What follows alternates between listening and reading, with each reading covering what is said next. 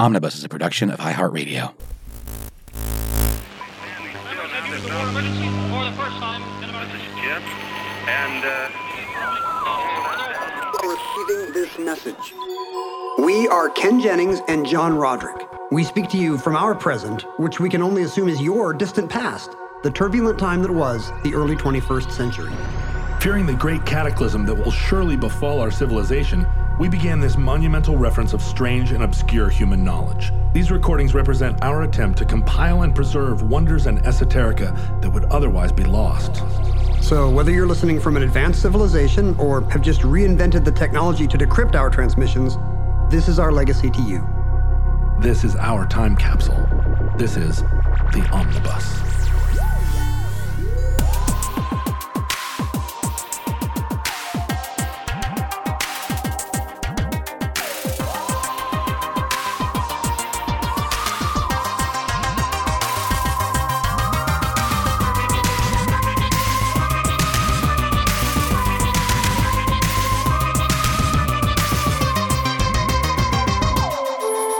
You have accessed entry 153.JG0506, certificate number 31424.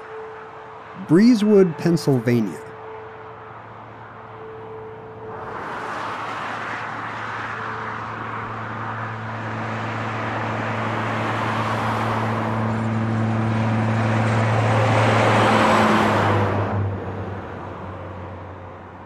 Would you describe yourself as a road tripper? I love a good road trip, and I have been, I want to say deposited in, but I have created a family of non-road trippers who just think for some reason that planes are quicker. Weird. I don't know where they got this idea. Lame. It's mostly generational. You grew up in Korea for some portion of your childhood. Yeah, it's a long road trip. It is. Did you guys drive around Korea, sightseeing and visiting things when you were a kid? Yeah, but I would say most of my road trip memories are from coming back to the States in the summer. I mean, we lived in Seoul, a huge city, and we're, public transport, bus and taxi kids for a lot of the time. But coming back to the States in the summer, we might drive down to my dad's folks in Oregon or drive down to Disneyland so lots of long I-5 vacations. We were not like a national park / camping family, but we were definitely kids bouncing around in the back of a station wagon. You'd load up the family truckster and forget grandma's dog on top of the car. Tied to the back. Grandma's on top of the car. It's generational. I feel like there's not a lot of people younger than us who would find that pleasurable. Road tripping. Yeah. I mean, there's a whole type of person that just wants to get in their car and drive. And I think the idea of they're called unhappily married. I think the generational thing is like going to motels and going to Yosemite, but like I meet young people all the time that have that same wanderlust and feeling of kind of completeness in their car, right? They get in their car and they are at home and unassailable. And the great thing about a road trip is you just have to get out to get gas in the car, right? I mean, the rest of the time you're semi-autonomous. That makes me happy. I guess I would picture like a young person who's like, I've got wanderlust, so I'm flying to Amsterdam or something. That's not the same. I think the American love affair with cars is, it's flourishing. And we just don't have the same maybe mythos of like get in your big Buick and drive across the country or get in your Volkswagen bus. That's maybe not being celebrated, but I know a lot of millenniums and younger even who... it's because the cars aren't as cool, I guess. Yeah, there's that. You said mythos. Mythos. Mythos. Is that how we're going to say it? Mythos? How do you want to say it? Mythos? I would say mythos. Mythos? Is Balky from Mythos? Mythos. Yeah, Mythos. The Isle of Mythos? It's the lost continent of Atlantis. Mythos sank many centuries ago. I feel like we should maybe give a trigger warning to the people of the future whose atmosphere we totally killed with our century of fossil fuels. Well, we should apologize for our American love of the automobile and wide open spaces. We should feel bad about it. Don't you agree, John? It definitely does not make sense when you look at it on the face of it that the internal combustion engine should be employed to drive basically living room sized vehicles back and forth across America with one passenger. Just the pilot. It's okay if you've got kids, right? If there's actually a living room full of kids who are, looking for letters in license plates, or playing I Spy, or again, those little games where you press the buttons and squirt the water ball through the water hoop. If you've got 15 minors who are on their way to the job site every morning, you deserve a 15-passenger van. My kids were complaining. I think we're going to go down and see my wife's folks in Salt Lake City over the spring break. And I love that drive. Yeah, that's a nice drive. And we'll always, you go down through Oregon, or do you go over through Idaho? No, it's actually nicer if you go over through.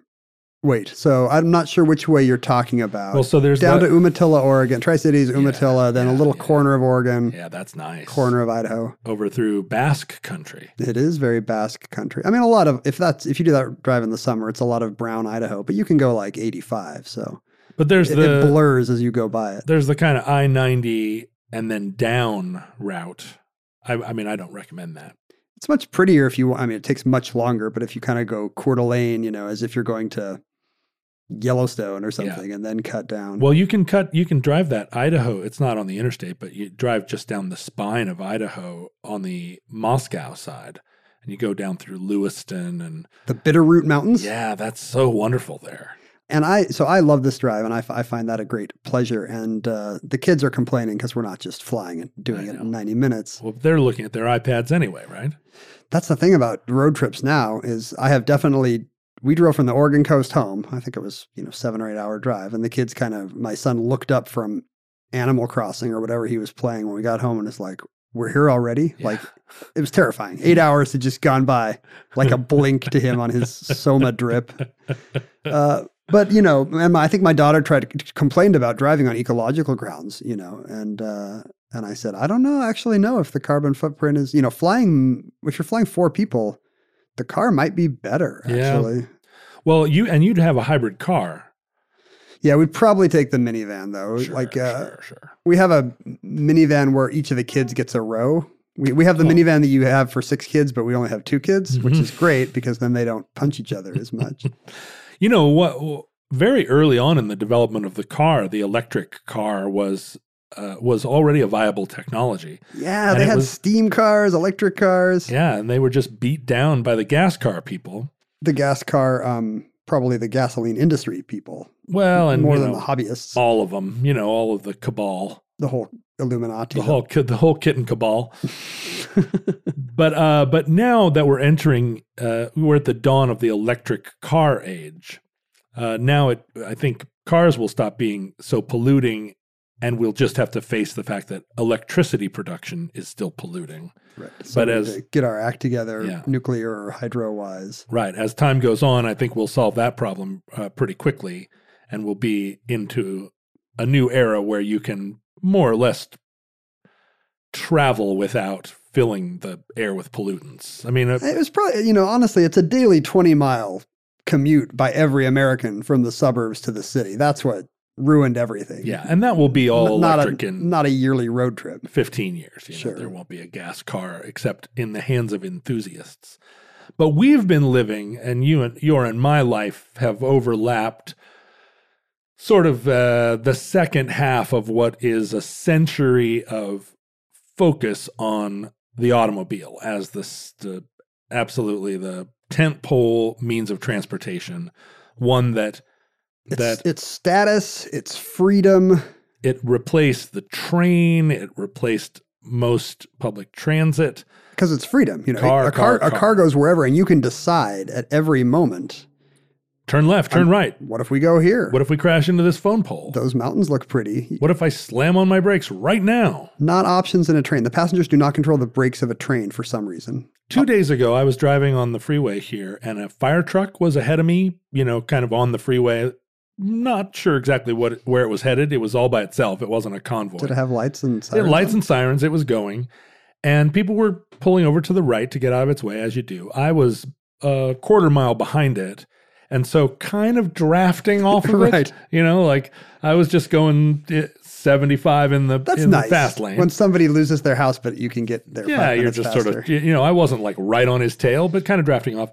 And then all of a sudden, a person in front of me in the carpool lane, I mean, they didn't suddenly do something. I came up on them very fast because somehow their reaction to a fire truck was to put on their flashers and slow to 15 miles an hour. In the same lane as the fire truck? No. Next to it. No, not even. 3 lanes over in the carpool lane. And so I'm going, a reasonable 75 miles an hour and just about went right into this guy's trunk. And, had to lock up the brakes. So you could, driving normal, okay. Or Yeah. stopping, okay. But you don't want to split the difference. No, you don't split the difference. It's like those people who are on the moving walkways at the airport and they think, well, it says stand right, walk left. So if I'm going to walk very slowly, I should just be right in the middle and cover my bases. And in this case, that person who did not understand how to deal with fire trucks, it was one more reason why I feel like autonomous cars, at least within cities, are the future. Because I do not want that person making independent decisions about how to pilot their vehicle. We almost have the technology, and Cars are now smarter than him. 100% he should not have a driver's license. Maybe cars aren't smarter than me, but they're definitely smarter than that guy. But, the car industry, the car universe, it began... The Cars universe? The Cars From the Cars movies? No, not that universe. Oh, okay. I've never seen a Cars movie. Oh, really?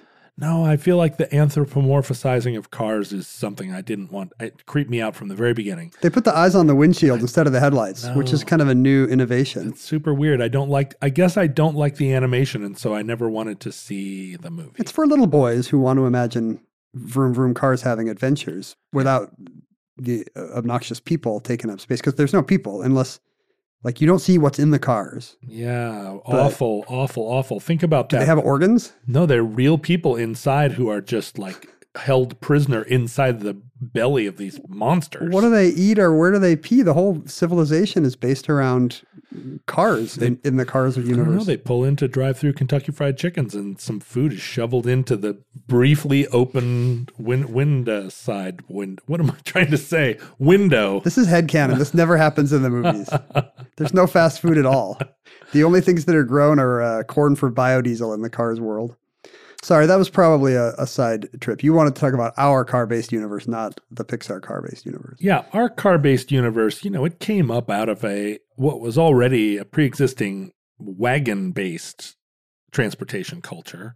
Do you think there were guys out there on weekends waxing their Conestoga wagons like, hey, baby? Oh, for sure. You've been to the state fair. There's still guys waxing their Conestoga wagons. Would there be sexy pioneer women that would kind of drape themselves over your Conestoga wagon to car wash it? You mean at your log cabin, you'd have a poster over the bed of like a gal in a bonnet leaning across the hood of a...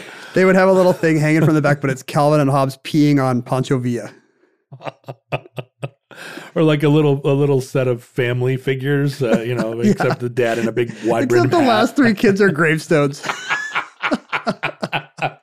I reached for my bell and couldn't find it. There it is.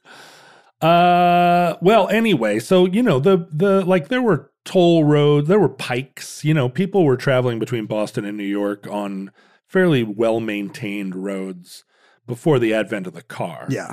But once the car came around, it also kind of coincided with the opening of the West and the railroads, and this was a century of movement in the United States, and the car just really capped it.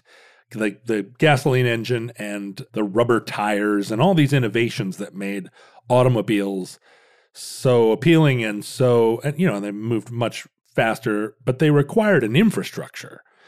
Just as you had roadhouses where your horse could be watered and fed and bedded down for the night, all of a sudden with the gas cars, you needed, gas stations. Service stations. And you needed a whole rubber industry, which we've discussed before on the program.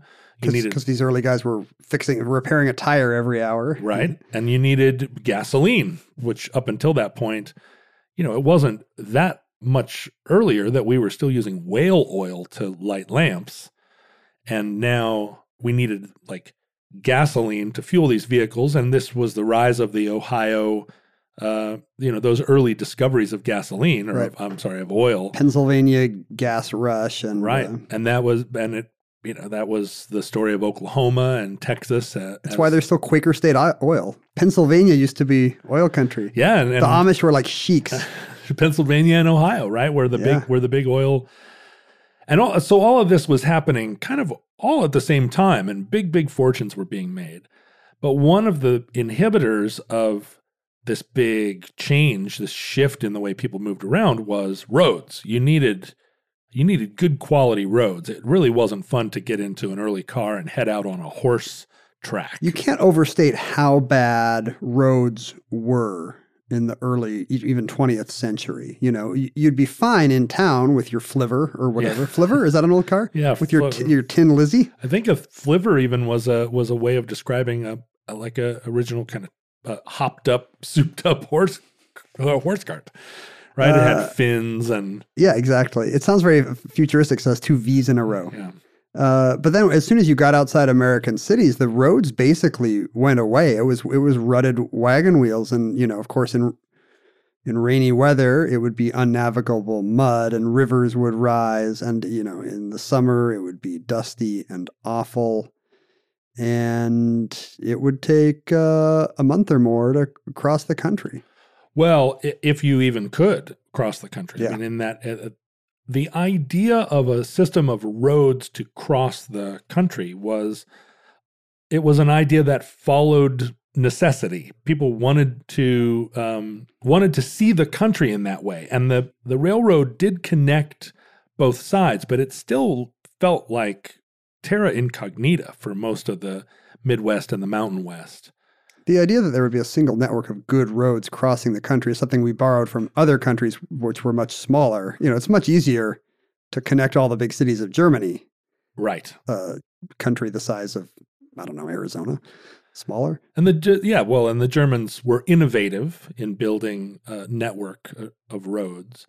But the first real road across the United States, like intentionally conceived of cross-country road, was a road called the Lincoln Highway. Built by Abraham Lincoln himself. The old rail splitter was out there with a hatchet. And the Lincoln Highway in a lot of sections still survives. We celebrate Route 66 because it was a similar kind of cross-country highway, although it doesn't go all the way across America. But it does go to Los Angeles, which was an exciting place, and through the desert Southwest, and there was a television show about it. And Route 66 became a kind of emblem of that mid-century 57 Chevy Wanderlust. Yeah. Plus, it's got Satan's number in the name. Sure, so half obviously, of it. the Dark Lord was influencing our culture in favor of his numbered highway. That's why we stopped calling this show the Omnibus 666 Project. Why did we do that? That was such a weird idea. It was weird.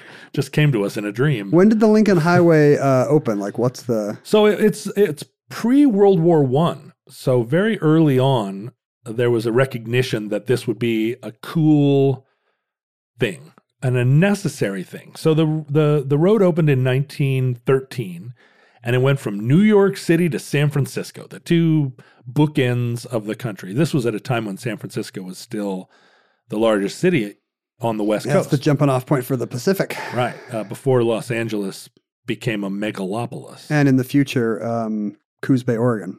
Coos Bay, right, which became the largest city in the Americas in your 2065. But at first it was like, fire up your putt-putt and try and make it. But as time went on, pretty quickly, the Lincoln Highway became like a major arterial of the United States. And one of the things that kind of cemented its reputation or cemented its necessity, I guess, was a very early convoy of military vehicles that made the trip all the way across the United States on the Lincoln Highway, a kind of military convoy. And one of the officers on that trip was Dwight Eisenhower, who was very impressed and very kind of galvanized by this experience. He'd already seen German Autobahns in action. He knew there was something better, right? No, in fact, this came a long time before that. So when Eisenhower was still a colonel, before World War II, before his experiences in Europe. I mean, his experiences in Europe in World War I. Oh, well, in World War I, at that point, there was not this network of roads there either. Eisenhower took this convoy across the Lincoln Highway in 1919, so just a few years after the Lincoln Highway was opened, but crucially, immediately after World War I, which was a period where the American military modernized, and we sort of saw that we were going to become, the U.S. military was going to provide this maybe a more global peacekeeping role than it had prior. And so taking this convoy across the United States, this was before Europe had become Autobahn, before there was a similar sort of network of roads connecting Europe or even within Germany. Those were innovations that came in Europe after this experience.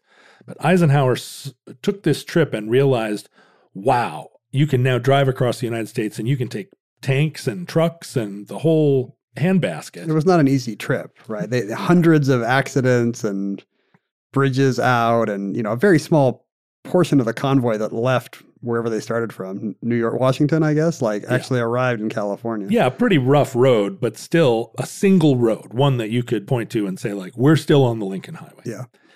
And this came home to roost later, as you mentioned, during World War II, Eisenhower in Europe saw the German Autobahn system and realized its power, both as a civilian resource and also as a way of moving military personnel and materiel quickly around the country. And so Eisenhower, during his presidency, advocated for the interstate highway system, which is one that we all now in America use every single ding-dong day. And it was conceived both as a means of transportation and also in the early years of the Cold War as a way of evacuating cities in the event of a nuclear attack. Because otherwise, without the interstate system, people would just stay in the cities. And be immolated. And you want to have the disaster movie thing of roads choked with cars going nowhere. Yeah, that's what you want in instead. The event of an accident. It's got to look like a zombie movie, or what kind of apocalypse is that? As we've seen before, most of the Cold War preparations were all just theater, security theater. The Eisenhower and the people in Washington recognized that there would be no warning, there would be no time. All of this was just a dream. But it kept people busy building bunkers and so on. You've got all this existential angst. Why not pour it into a nice hobby?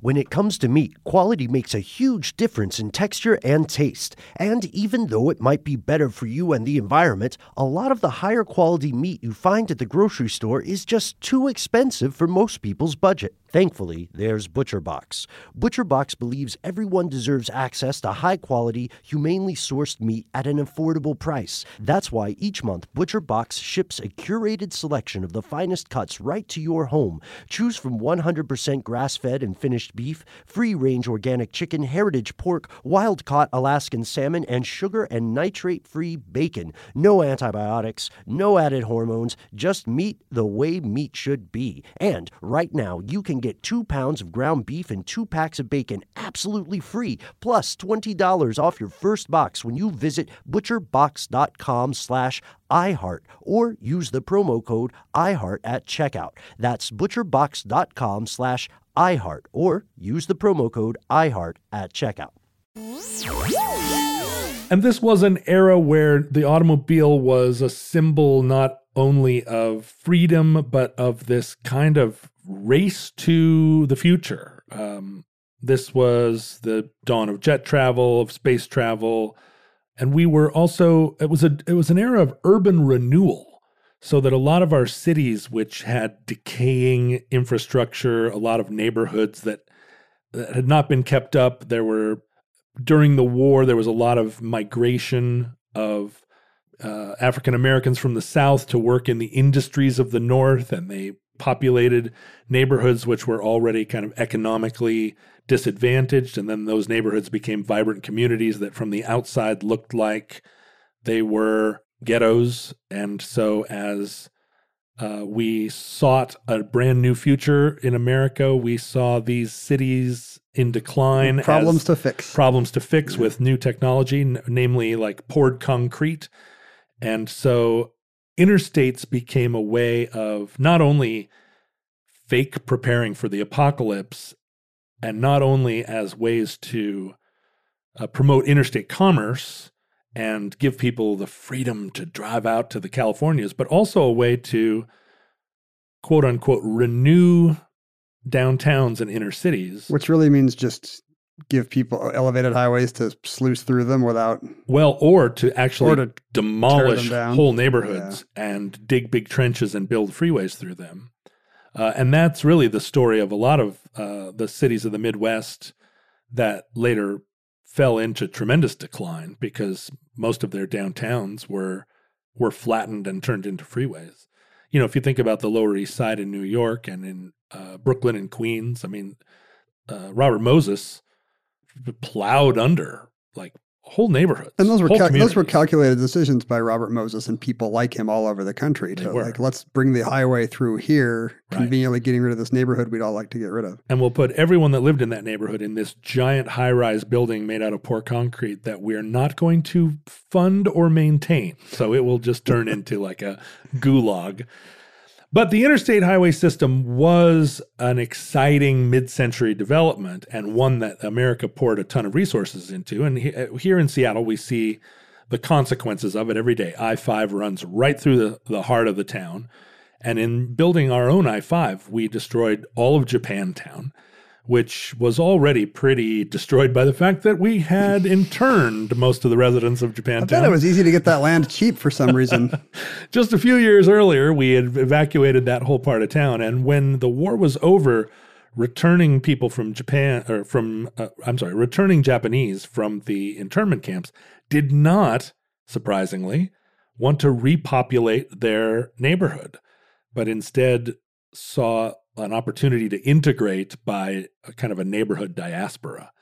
There's a neighborhood near me that, I always think of as a very different part of town. And yet when I stand at my house and look out over the lake, I can see that really the freeway running through is the only thing that separates this neighborhood from Maple Leaf. They should really just be, it's a single hillside. You should be able to walk up there. Right. And I think of it as a totally different part of town because somebody built an 8-lane freeway through it. Sure. And that, I mean, think about that if you were in a really dense neighborhood and all of a sudden there was an 8-lane freeway, they would seem like they were on Mars. Yeah. Even though they're, maybe it used to be a 3-minute walk. Some of the earliest freeways and the whole notion of a freeway were built in the state of Pennsylvania. Pennsylvania was an early adopter, and the Pennsylvania Turnpike was one of the very first toll roads and one of the very first roads that you could get on, and it didn't have at-grade crossings. It had entrances and exits, but once you were on the road, you could travel at speed for a great distance. What we think of as a freeway. And except that it's not free. It's a toll road, right? It's a toll road, right. Out here in the West, we have freeways because we're toll road resistant, but lots of the interstate highway system in the East to this day is still toll highway. Originally, they were built as private enterprise. Yeah. I mean, they weren't government funded. They were these for-profit attempts or for-profit. I wish I owned a turnpike. I know. Wouldn't that be a sweet job? You just sit and collect the toll. It's just you'd have a bajillion dollars in quarters. You do get toll roads where the toll is temporary. The toll gets imposed in order to fund the construction of the road, but it always has a time limit. Once the bond is paid off, the toll is taken away. In fact, the bridge here in Seattle across the lake from the University of Washington to Bellevue was originally the first bridge. The Warren G. Magnuson Bridge was originally a toll road. It cost a nickel. And after they paid off the bond, they took the toll away. Which politically tends to not happen anymore. Yeah, right? There's a lot of inertia. Hey, people are already used to paying this. Nobody's going to complain if it doesn't go away. Once you get a toll going, you want to keep it as long as you can. That's a good thing. They just rebuilt that bridge and reinstituted a toll. So it's a toll bridge again. But the Pennsylvania Turnpike was very successful. In fact, they pioneered a lot of kind of innovative thinking. The original Pennsylvania Turnpike tried to have like great sections that were just laser straight because that was how you imagined you want to get from one It's place efficient. to another. Yeah, go in a straight line. But what they Hard to build, I assume. well, and what they discovered pretty early on was that if your road had no curves in it, it did not take very long for drivers to become hypnotized. And so most of the curves that you see in interstates are put there not just to go around geographical bubbles, hills and valleys and so forth, but they're put there because you need to keep hidden sight lines to keep drivers intrigued. It's video game design. Yeah. Well, that means when we get autonomous cars, we can also just regrade all our highways. Everything The can car just doesn't be need straight. entertainment. Hey, do you know where the word turnpike comes from, by the way? It's What? odd, right? You're not Yeah. turning. The whole point of a turnpike is you're not going to turn. I guess turnpike was originally the barrier that would keep people from going on the road. It's the pike that would turn Oh. at the toll gate, Oh. you know? So it's like a turnstile, basically. Turnstile. And now the whole road is named for the thing that would keep you off the road. What was cool about the Pennsylvania Turnpike is that going back to the age of railroads, a lot of the route of the Pennsylvania Turnpike was already built through a very, very rough mountainous part of Pennsylvania. It was already built, and many, many of the tunnels were already dug by a previous boondoggle. In the 1880s, there was a railroad war between the New York Central Railroad and the Pennsylvania Railroad. People just launching locomotives at each other. Well, it's when you're in Manhattan, right? There's Penn Station and there's Grand Central Station. Ah, And those were the competing outfits. that's right. Pennsylvania Station was the terminus of the Pennsylvania Railroad, and Grand Central was the terminus of New York Central, and they don't connect. You have to walk across town. That's funny to this day. And so it was Coke and Pepsi, basically. Or would they have different destinations?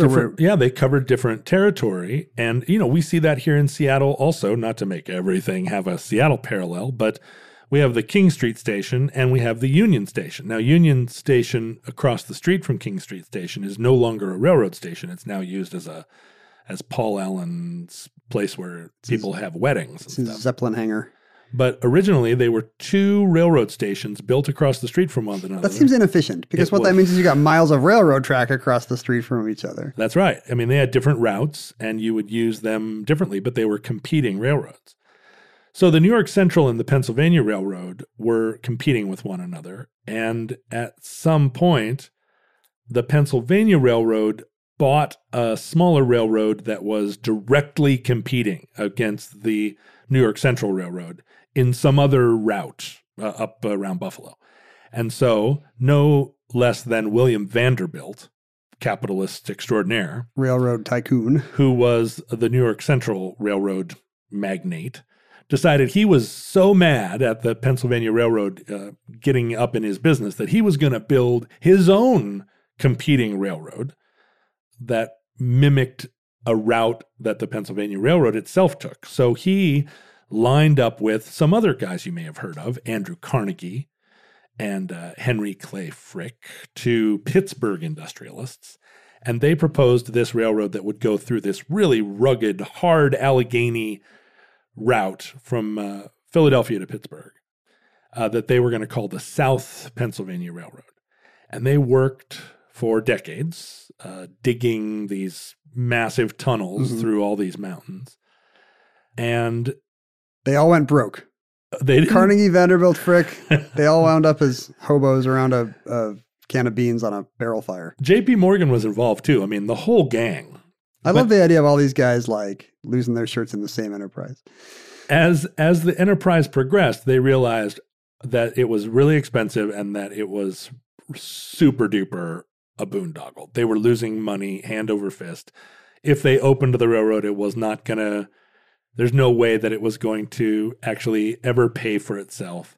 It was an embarrassment. This actually happened to all the companies that built the London Underground. Like, the reason why there's so many different lines on the London Underground are the same reason. A bunch of private companies were like, ooh, hey, we'll build a underground train from, Whitechapel to King's Cross to Paddington.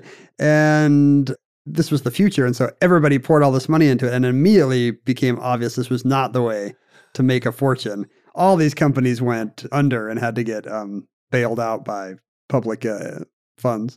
And that's why the London Underground is the way it is today. Is that right? That's just a collection of all of these different private things that eventually the city of London came in and said, all right, we'll take everything? Yeah, I think a lot of it did get aggregated and eventually nationalized.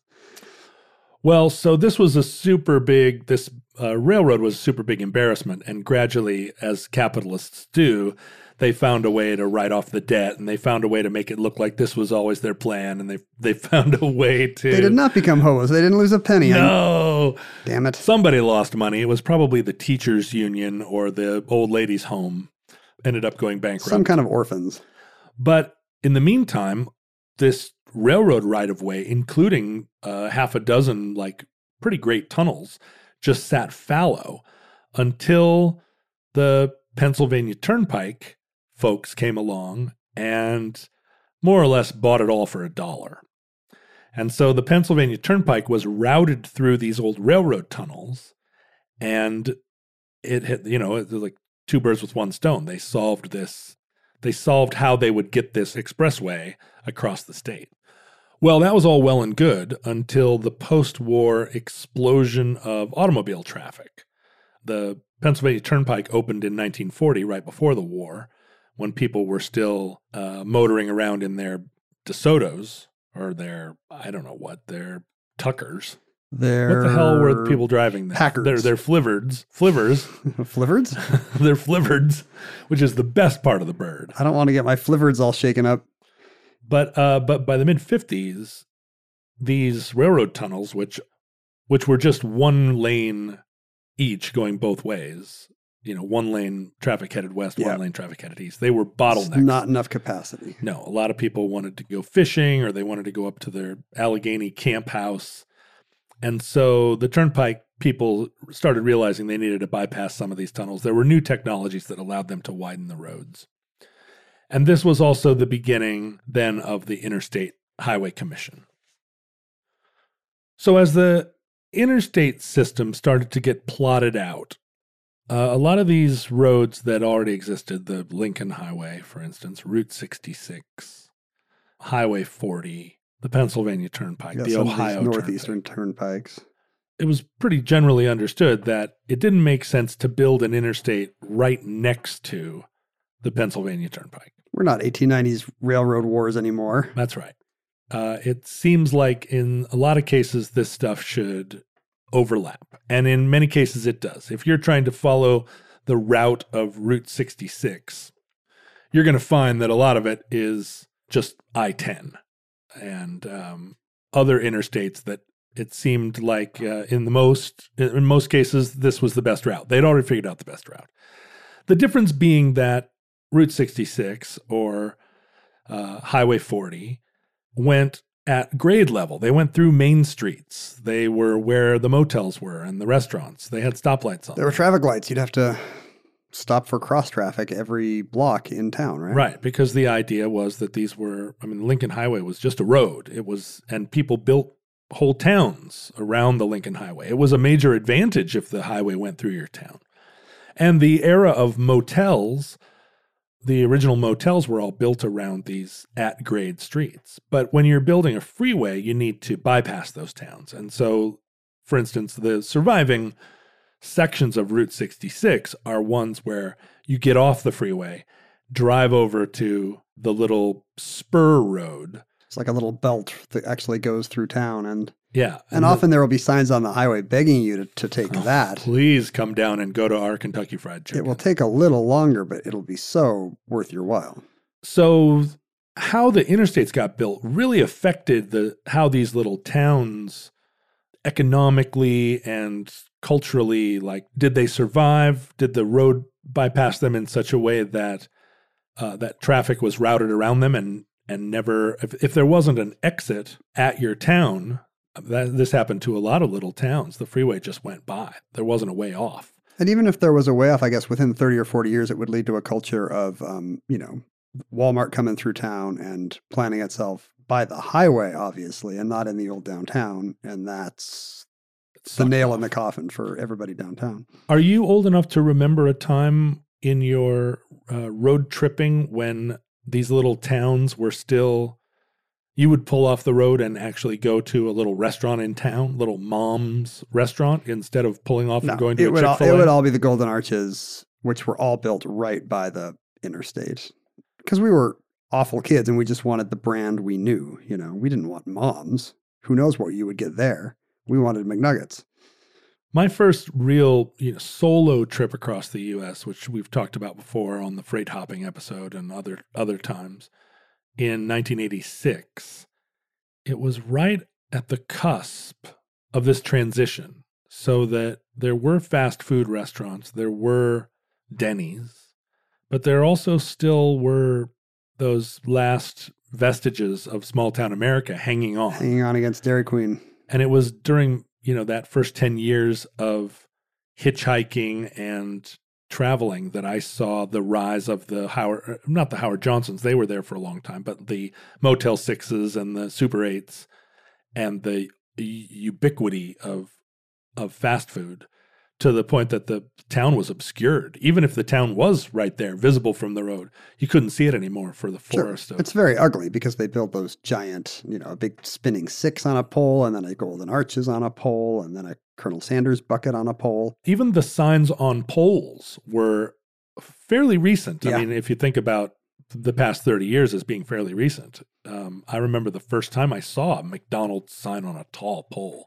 I was like, whoa, you can see that from like miles away. Whoa, that's amazing. But you still liked the pathos of that's awful. Of the old little cafes and diners? Well, I have to say, like in the 80s, you could still go into some of these places and find restaurants where the menu was it was a chalkboard, or the menu was ham, roast beef, turkey, soup. Like, those are all the 4 food groups right there. Like in the morning they would roast a turkey and roast a ham, and the food was really simple and really good and minimally processed.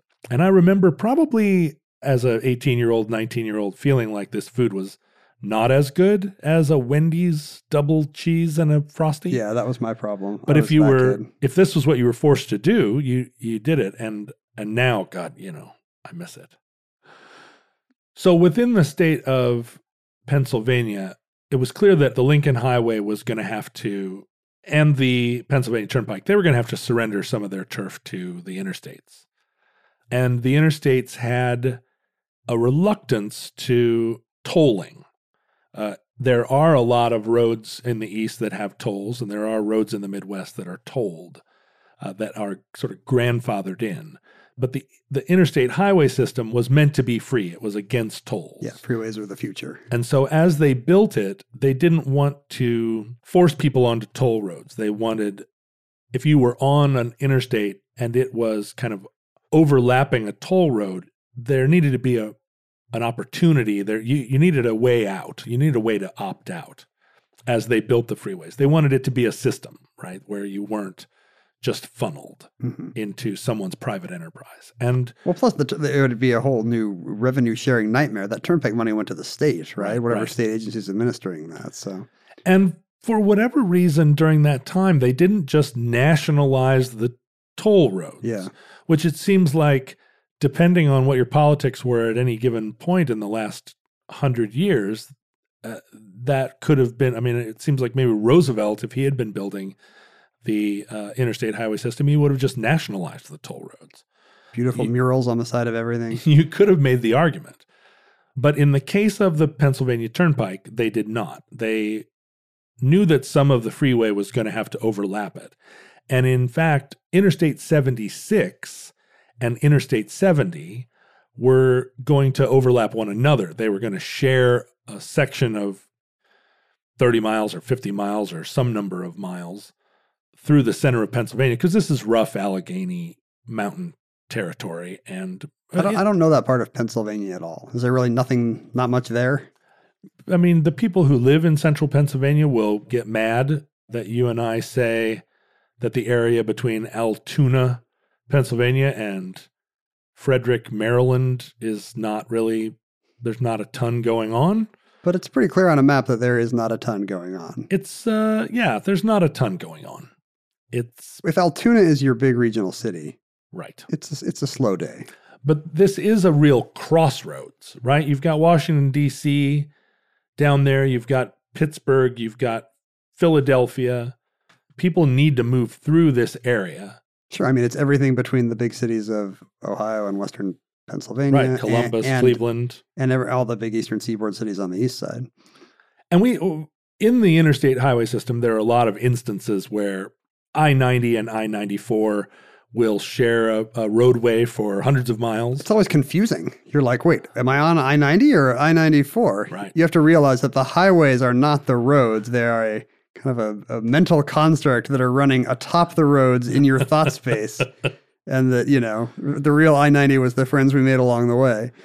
And I-76 goes from Cleveland or Akron all the way down to, it goes to Philadelphia. I-70 goes from Columbus to Baltimore. But they spend this time together right here in this section. And Highway 30 and the Turnpike, they all come together in the town of Breezewood, Pennsylvania. We finally mention Breezewood, which has kind of a fake-sounding name. Breezewood. Seems like the setting for a soap or something. Well, and Breezewood has a long history as a crossroads. This was a place where if you were trying to get from one side of Pennsylvania to the other, you were going to have to go through this. You're going to get funneled down into Breezewood even before there was a Breezewood.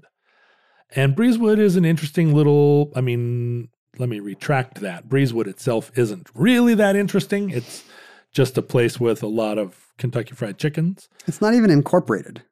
It's a census-designated place. Yeah, there were some towns around it, and I think maybe there was something as simple as a service station called like the Breezewood 76. Yeah. And people started calling that corner Breezewood. That's why it sounds like a product name. It actually probably was. Have you always wanted to learn to play an instrument? Maybe you've even tried at some point, but gave up because you felt lessons were too expensive or that you just didn't have the time. Thankfully, there's Musician. Musician is the fun, easy, and affordable way to learn guitar, piano, bass, ukulele, and even singing. Just download the app to your desktop, tablet, or phone and start playing. Musician gives you 24/7 access to a vast catalog of video lessons from professionally trained educators, as well as thousands of exercises and songs across dozens of music genres, all tailored to your goals. And with Musician's award-winning technology that listens to you play, you'll get real-time feedback on timing and accuracy so you can actually see yourself improving as you learn. Start your extended 14-day free trial of Musician's Premium Plus package at musician.com/start. That's unlimited access to thousands of lessons, exercises, and songs on as many instruments as you want for 2 whole weeks. Just go to musician.com/start. That's YOUSICIAN.com/start. But Breezewood is this place that, when they tried to build the railroad through there, it went right through this little corner. And then the Turnpike came, and then the Lincoln Highway came, and there's a whole section of the Pennsylvania Turnpike which was made obsolete by the straightening of these roads during the early part of the post-war period. That's called the abandoned Pennsylvania Turnpike, which is like a rails to trails bike zone, like a super freaky. Is it still? It's still paved. Yeah. Whatever it was, 4-lane highway? Yeah, for a while, I think one of the big 3 automakers used it as a place to test cars. Like they would get cars going and pull up their e-brakes or whatever. But you can go out and it's at your own risk, I guess, because it's not maintained. But you can go out and ride your bike through these. It should be for shooting commercials. Tunnels. There should be like fake roads just for car companies to make like the new Hyundai Sonata. I bet it gets used in zombie movies all the time. Or if it doesn't, it should. If you're making the road, you should absolutely go out there. And the state should provide its own zombies there. So as a utility, so every film company's not bringing its own zombies. They're already there. Pennsylvania definitely has plenty of zombies. Anyway, as we know here in Seattle, it took a long time to build the interstate highway system. It started in the mid-50s. Longer than it was supposed to, right? Yeah. Wasn't the idea this will be done in a matter of years, less than a decade, we should have this knocked out. And the original plan didn't get finished until, I don't even know. It's shocking. Well, yeah, the original plan was people were still working on it into the 80s. In fact, right here in our own Northwest, the town of Wallace, Idaho. Do you remember? Did you ever go through Wallace, Idaho? Yeah. Where is Wallace? So until even when I was in college, if you were on I-90 headed east from Washington, through the mountains of Idaho, up there in Anaconda territory, like Silver, Idaho land, there was a little town of Wallace, which was situated deep in a river ravine. And the old highway, like Highway 10, was like Route 66. It just went right through the main street of Wallace. Mm-hmm. But if you were going to build an interstate through there wasn't another place to put it except right over the town of Wallace, which was a super quaint little like cowboy western town on the banks of a river in a steep-sided valley. And so the townspeople of Wallace declared themselves a national historical city and succeeded in getting their city designated this Just way. to avoid some big concrete viaduct? Well, no, the road would have just wiped out the town. It would have been one of those situations where Yeah. the necessity of the freeway. The town is destroyed the same width as the highway that's going to replace it. And so all through the 80s, you would be on I-90 headed east, and all of a sudden there would be some signs, and the roadway would start to change, and then you would be on a normal road, and then you would come to a stoplight. The one stoplight in Wallace on the interstate, I-90, on I-90, on the interstate which highway. should be taking you from Seattle to Boston. Right. And you'd wait for the stoplight to change. You'd putter through Wallace, go past the restaurant that had ham and turkey and roast beef. And then the road on the other side of Wallace would start to widen, and pretty soon you'd be on a freeway. I assume you'd see the speed limits change, right? Oh, yeah. Would they gradually throttle like you down? Like 55, 45, 30, 20. it's like a backwards auction. It was really hilarious. And it was a wonderful little town, a wonderful break. But in the subsequent years, they blasted a freeway route up the mountainside so that when you're in Wallace, you can now look up and the freeway is going around the town, kind of like carved out of the side of the mountain. That seems like probably crazy expenditure per mile just to get this idea that we have these roads that do not have stoplights. Yeah, it was a ton of money and a lot of extra engineering, but Wallace survives to this day. You can visit it and go buy, I'm sure, some fool's gold in a poke. I see that in 1991, when the bypass was complete, the town held a funeral for their stoplight, which was that was the last stoplight on an actual transcontinental interstate, and that was 1991. So yeah, the 1956 federal highway project finally ended with that viaduct, and then a 1992 section through these Colorado canyons that required a lot of bridge and tunnel work. Again, probably millions of dollars per inch of highway. So yeah, Eisenhower did not live to see it by about 25 years. Yeah. But for the most part, the interstate highway system was up and running by the mid-60s. Yes, there were just these little gaps. But Breezewood, Pennsylvania is a unique case. And it's a case where this combination of different roads and different jurisdictions resulted in a situation where, as they were building the freeway, the administering organization, the Federal Highway Administration, had because of the Federal Aid Highway Act, which paid for a lot of this road building, had a stipulation that you couldn't collect tolls on roads built with these funds forever, right? You could collect tolls in certain circumstances. But to build this road with funds from the Federal Aid Highway Act, the Pennsylvania Turnpike would have had to agree to stop collecting tolls, which, as you said earlier, the state of Pennsylvania had no interest in agreeing to. Mm-hmm.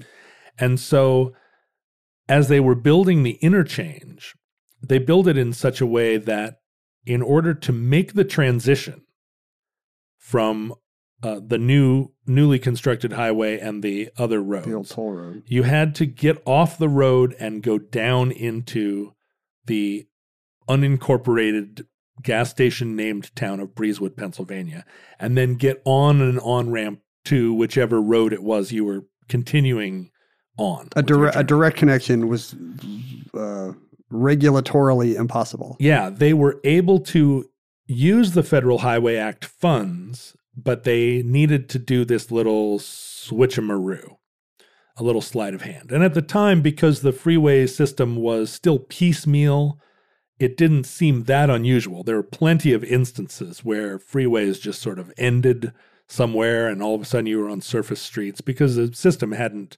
connected itself into the like seamless kind of organism it is now. But now that we have this seamless circulatory system, I'm sure Breezewood feels very odd if you're driving through that part of Pennsylvania. Well, so once certain regulations had been relaxed and certain, and the system had coalesced, Breezewood did seem very unusual, and over the course of time became the only place in the entire interstate highway system where you were, for some portion of your trip, routed down to surface streets and to a stoplight.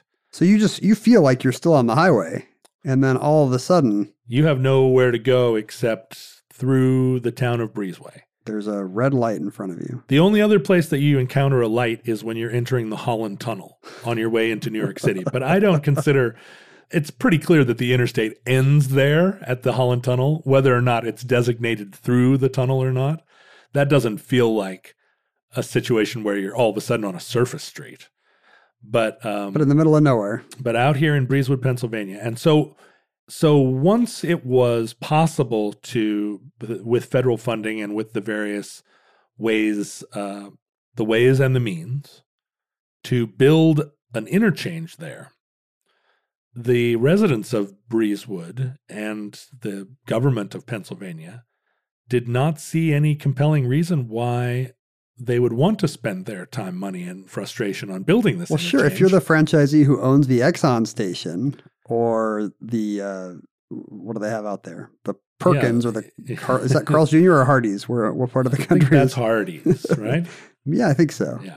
So you have no interest in suddenly diverting all your traffic away from your business? Not at all. So they have consistently... That traffic light spits out money to them. It does. And it retains this kind of special status, special circumstance to those roads and to that little, it's really just 4 or 5 blocks long, Breezewood. It's only a few hundred people that live there, I think. Really crammed with little tourist traps. I mean, because they got you. Yeah, they got you. You're sitting at that light whether you like it or not. When I wrote my book about different kinds of map nerds, I hung out with like road geeks, who are people who are obsessed with the interstate highway system. And I'm sure part of it is the appeal of the open road, but part of it is they just like the systematization of it, the fact that we've kind of classified America into these numbered roads.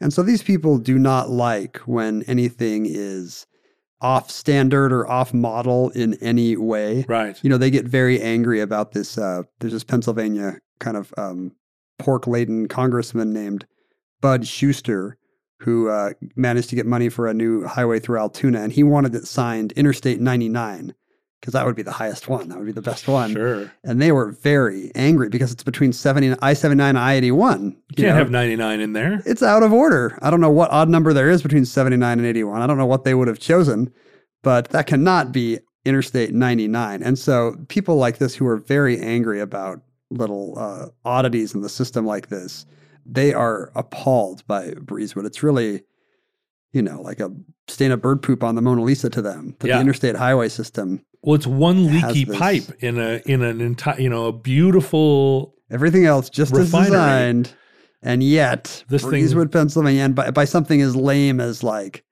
commerce, local gas station owners preventing me from having my beautiful nation of 8-lane highway. What's funny is that in our own time, our own president, Donald Trump. Not my president, John. Not your typical American. Trump, as of February of 2018, has reopened the idea of tolls on interstate highways as a method of paying for infrastructure repair.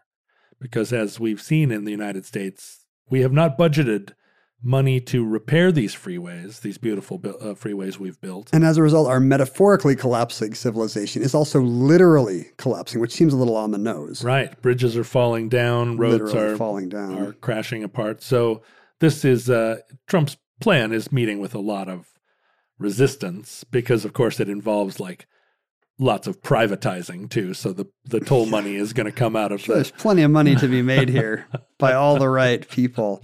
I mean, I'm not against the idea of tolls in general. It does seem very fair to me in a way that the exact number of people, depending on the exact amount of time they spend on the road or the bridge or whatever, it's a flat tax, are paying proportionate to that, So it's just in a way, it's going to the right users. But yes, it is a flat tax, which means disadvantaged people who have to use that road as much as the rich people, they're paying a larger percentage of their income for the same privilege. And it takes away kind of the utopian dream of the interstate highway system, which is like, it's a magical gift that has been provided for us and by all of us.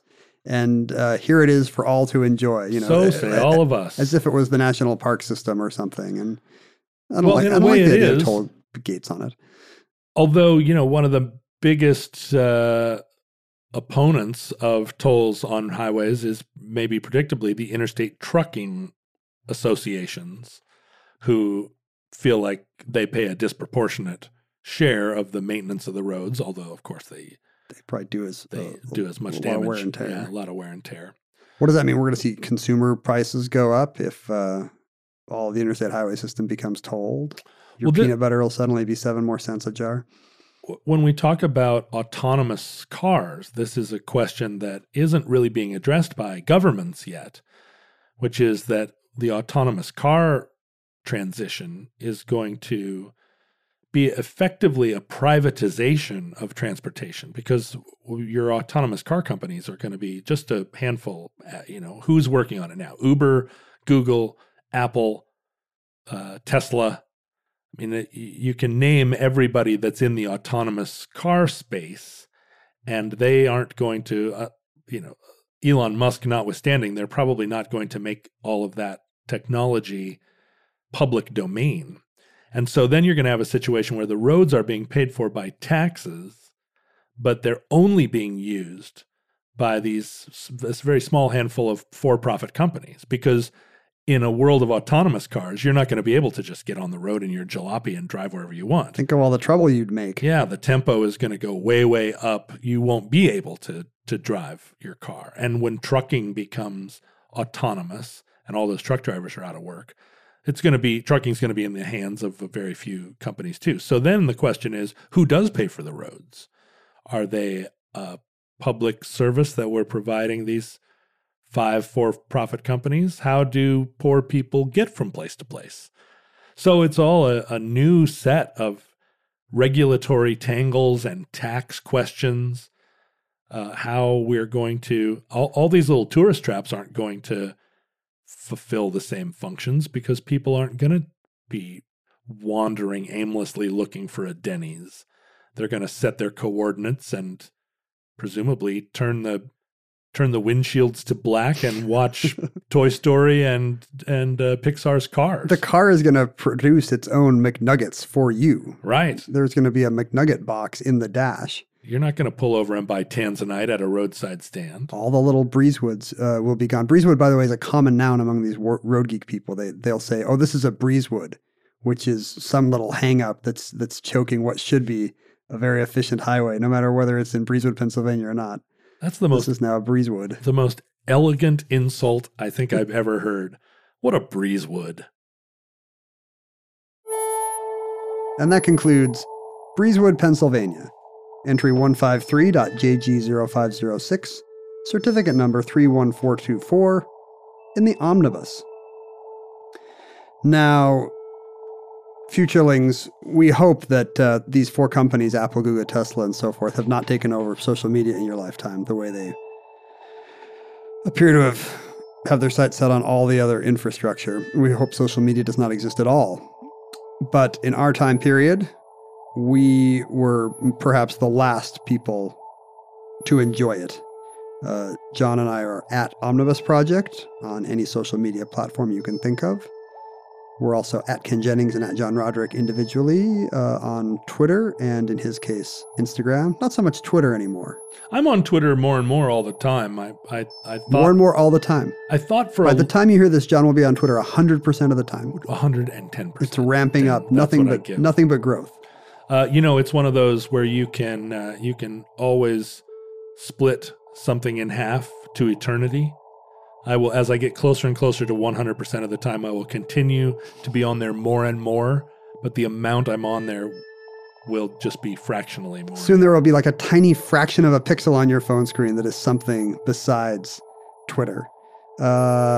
We are also on, speaking of evil conglomerates taking over the future, the Futurelings fan page on Facebook is a delightful place to hang out. On the Facebook. On the Facebook, as the Faces book. It used to be called when it was for ranking Ivy League girls in their dorms and creepily stalking them. Facebook is awful and remains awful, but when they are in charge of the autonomous cars, all I will say about them is praiseful. Is that right? Because I want the car to come pick me up and take me where I'm going. My Amazon credit rating, I'm going to really meticulously manage it because I do not want to sit and wait while I get a spinning beach ball. Can you imagine an interstate highway system run by and for Facebook?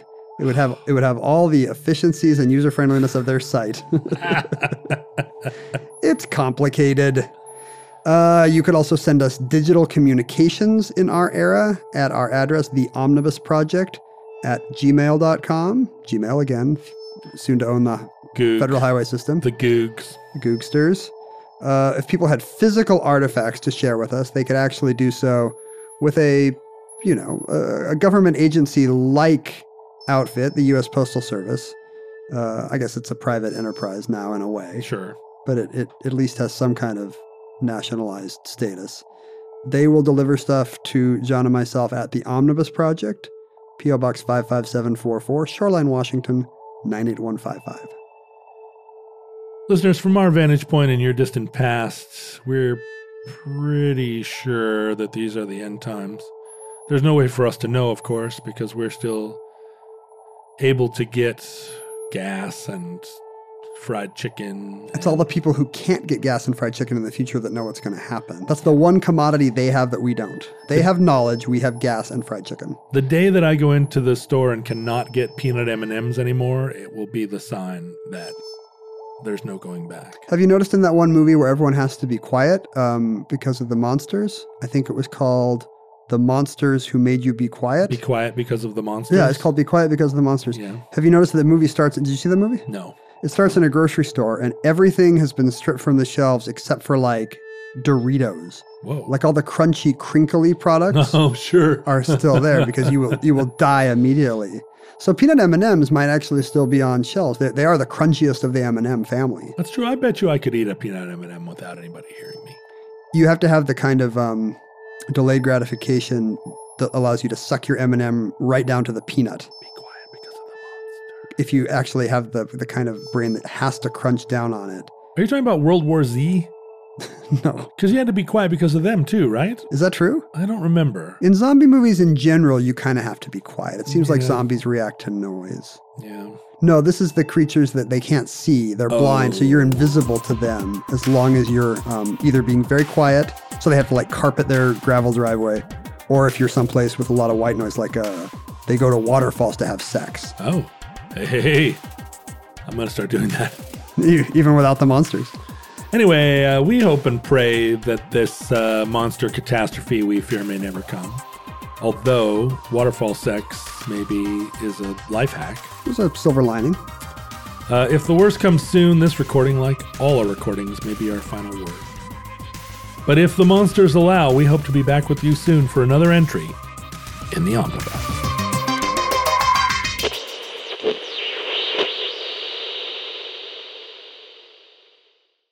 For more podcasts from iHeartRadio, visit the iHeartRadio app, Apple Podcasts, or wherever you listen to your favorite shows.